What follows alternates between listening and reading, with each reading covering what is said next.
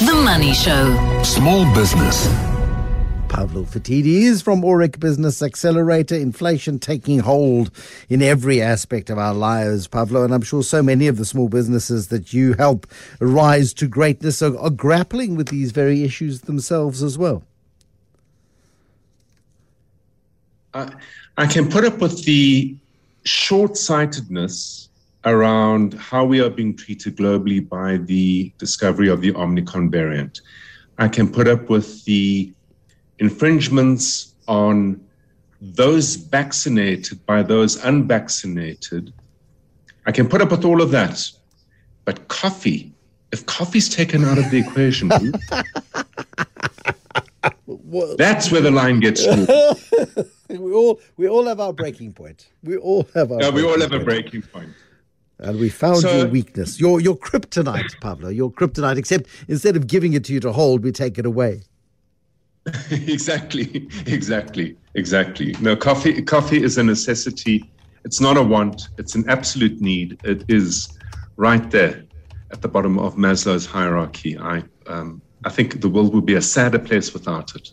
It'll be a flipping disaster without it. Now, listen, striving for excellence in business. I mean, I think intellectually, maybe emotionally, we say, no, we want to have the very best business. We want an excellent business. Do we really need to strive for excellence in everything we do?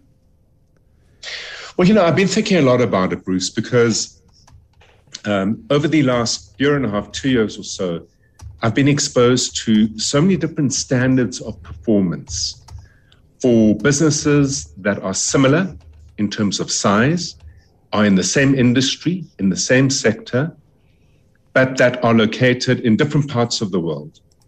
And it starts to provide a really interesting perspective around what is performance, what is a good standard of performance, and then it starts to give you a sense of, well, is it excellent performance?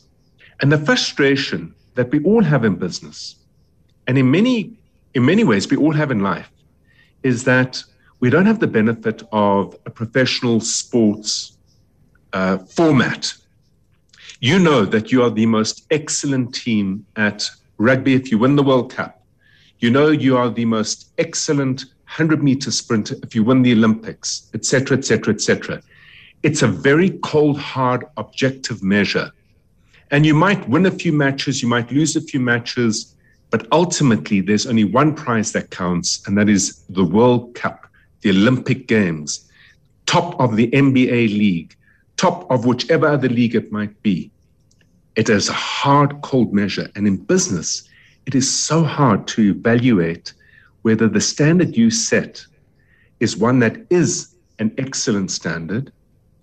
And Bruce, the reason it matters is because as much as you might not want to admit it, within a short period of time, 20, 30, 40 years maybe, you pour your imagination, your risk, your sacrifice, your investment, your dreams, your beliefs into manifesting this incorporated entity called a business.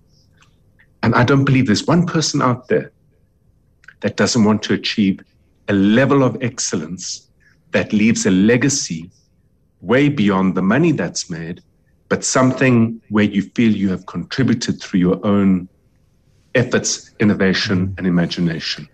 Okay, so we want to be great. I've heard it said, and it's mostly by consultants who are in the space, to take the Microsoft approach. Microsoft never releases anything that's perfect. They kind of issue something that's great. It's fine. It kind of, makes your computer hang, and they fix it on the go. And sometimes they go, hold on a second, but you need to be operating at 100%. It's not very efficient. You simply got to be, what's the rule number one of running away from a lion? Make sure that you've got somebody slower than you in the group. And lots of businesses take that approach of, you're just going to be better than your rivals and get incrementally better over time. You're never going to be perfect, so why strive for it? Well, the reason you should strive for it, because at some point in time as a business owner, your time ends. And I spend a lot of time with people who are in one of two camps. So about half of the bunch of people I spend my time with, Bruce, are striving for that excellence. They're striving to scale their businesses and grow their businesses and dominate within a niche and make a good go of it and create a dent. And the other half are starting to say, well, over the next 5, 7, 8, 10 years, I'm going to look to exit my business. And I've never seen anyone who has turned around and said, if it's a mild exit, it's fine. If it's a kind of limp excuse of an exit, if it's a wet blanket exit, however you want to term it, there's nobody who turns around that I've seen yet to turn around and say, I'm very happy with any exit that I can secure. Beyond the money and way beyond the money, most people want to leave a legacy. And the reason is, as a business owner, in many ways, a lot of your meaning, a lot of your value, a lot of your engagement with the world is around the creative act of building a business, sustaining it and growing it. So it goes beyond the money. It goes also about having an impact within an industry, an impact on the employees that you've had, the staff, the customers, the suppliers. It matters enormously. It's very hard to achieve if you have not lifted the bar and built a business at a certain standard. And very often, most people only realize this in the last year, 2 years, 3 years, as they migrate towards that exit. It's so interesting that you said. I've been doing a lot of work around SAB Miller and remembering the good old days of SAB Miller. Remember, they were the world's second biggest brewing company before an enormous premium was paid to buy them by the world's biggest brewer. And even during the height of sanctions, when there was absolutely nowhere else for SAB Miller to go, they had a monopoly in South Africa. They could have done what they liked, frankly, and people would still have bought their beer. But they never compromised on excellence. They were absolutely the masters of execution on everything from the hops they sourced to the bottles they bought to the beer they brewed to the labels they chucked on to getting that product to market and ensuring that their customer had the best experience. And it was in that quest for perfection and that pursuit of perfection that they took on the rest of the world and very nearly won. But I think they did win because they sold at an outrageous price, considerably more than Anheuser-Busch InBev should have paid. And the reason they paid was because the creators of this excellence weren't going to take a penny less than £46.50 or whatever it is. And I mean, I don't know when AB InBev's ever going to make that money back. Well, it becomes very interesting because one could almost argue that if you achieve excellence by that standard, you also create an environment where you cannot see the wood for the trees. You create an environment where, in many cases, if the intention behind attaining that excellence isn't well thought through, and it's just simply a matter of, let's say, a shareholder return or whatever the case may be, or a valuation on the business. Bruce, in many ways, the beer industry globally runs by an oligopoly. It's not that competitive. It's largely a game of distribution. So it raises the question, if you have a craft brewery and you have produced 1 or 2 or 3 really good brands, the likelihood of those beers being, I guess, better quality or having more story or having a better experience or providing a better experience to someone who drinks beer, and I'm not a beer drinker, so I don't know, but I would guess it then becomes very hard to measure, well, what actually is excellence? And that's the conundrum. Do you measure yourself against SAB Anheuser-Busch?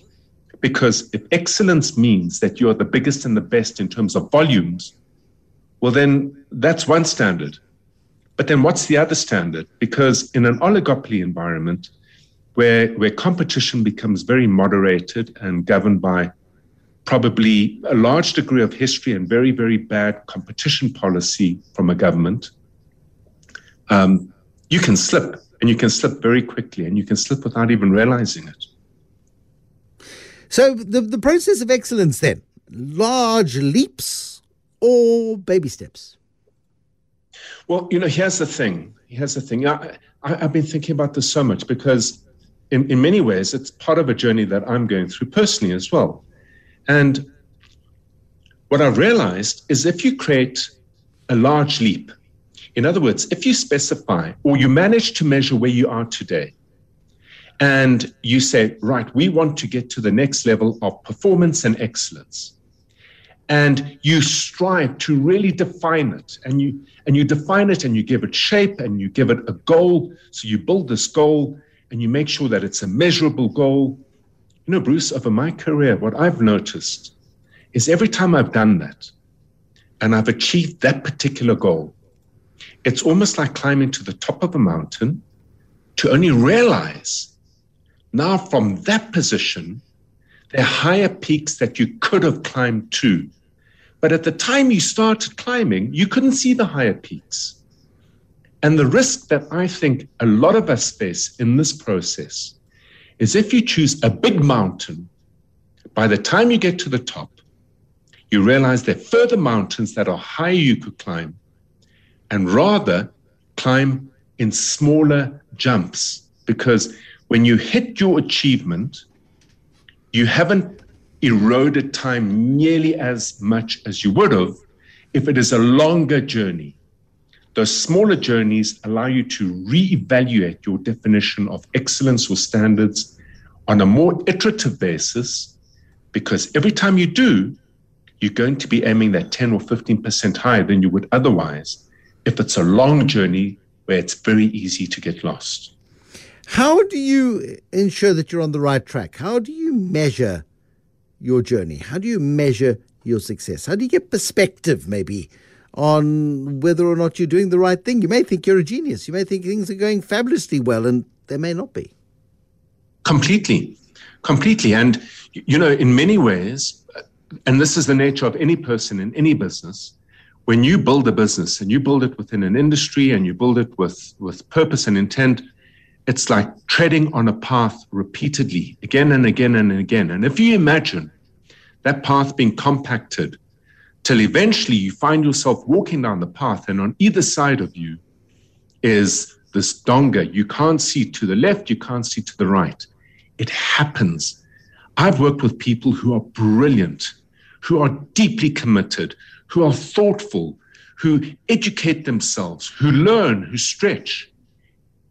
And in a 5-year period, once a new perspective is gotten, the shift and the change in the business diminishes the previous 15, 20 years of effort. Getting a perspective is massively important.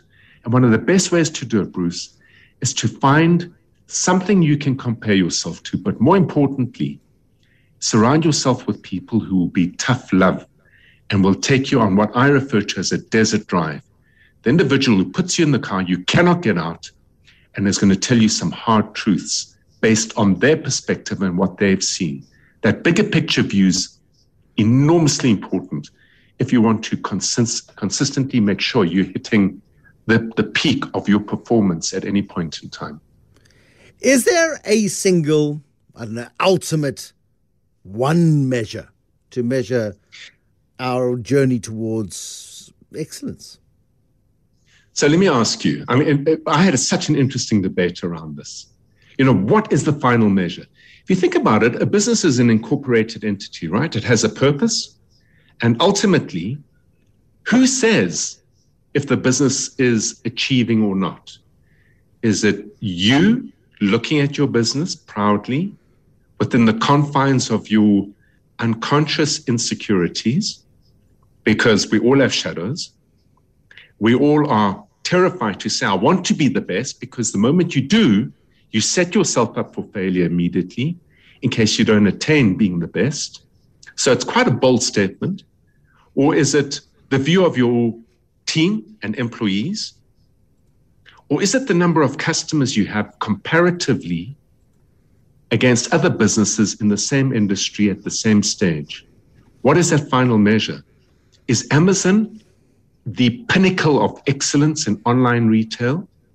Or is a business well known in South Africa and much loved, like Yuppiechef, which has 2% of Amazon's clients in terms of numbers, but creates remarkable experiences equally? It's really hard to define that one measure. I think ultimately It has to be on the consumption of your services as viewed and valued by your customers. Pavlo Phitidis, thank you very much indeed. Pavlo is the founder at Aurik Business Accelerator. Should you strive for excellence in your business? Should you care? Short answer, absolutely.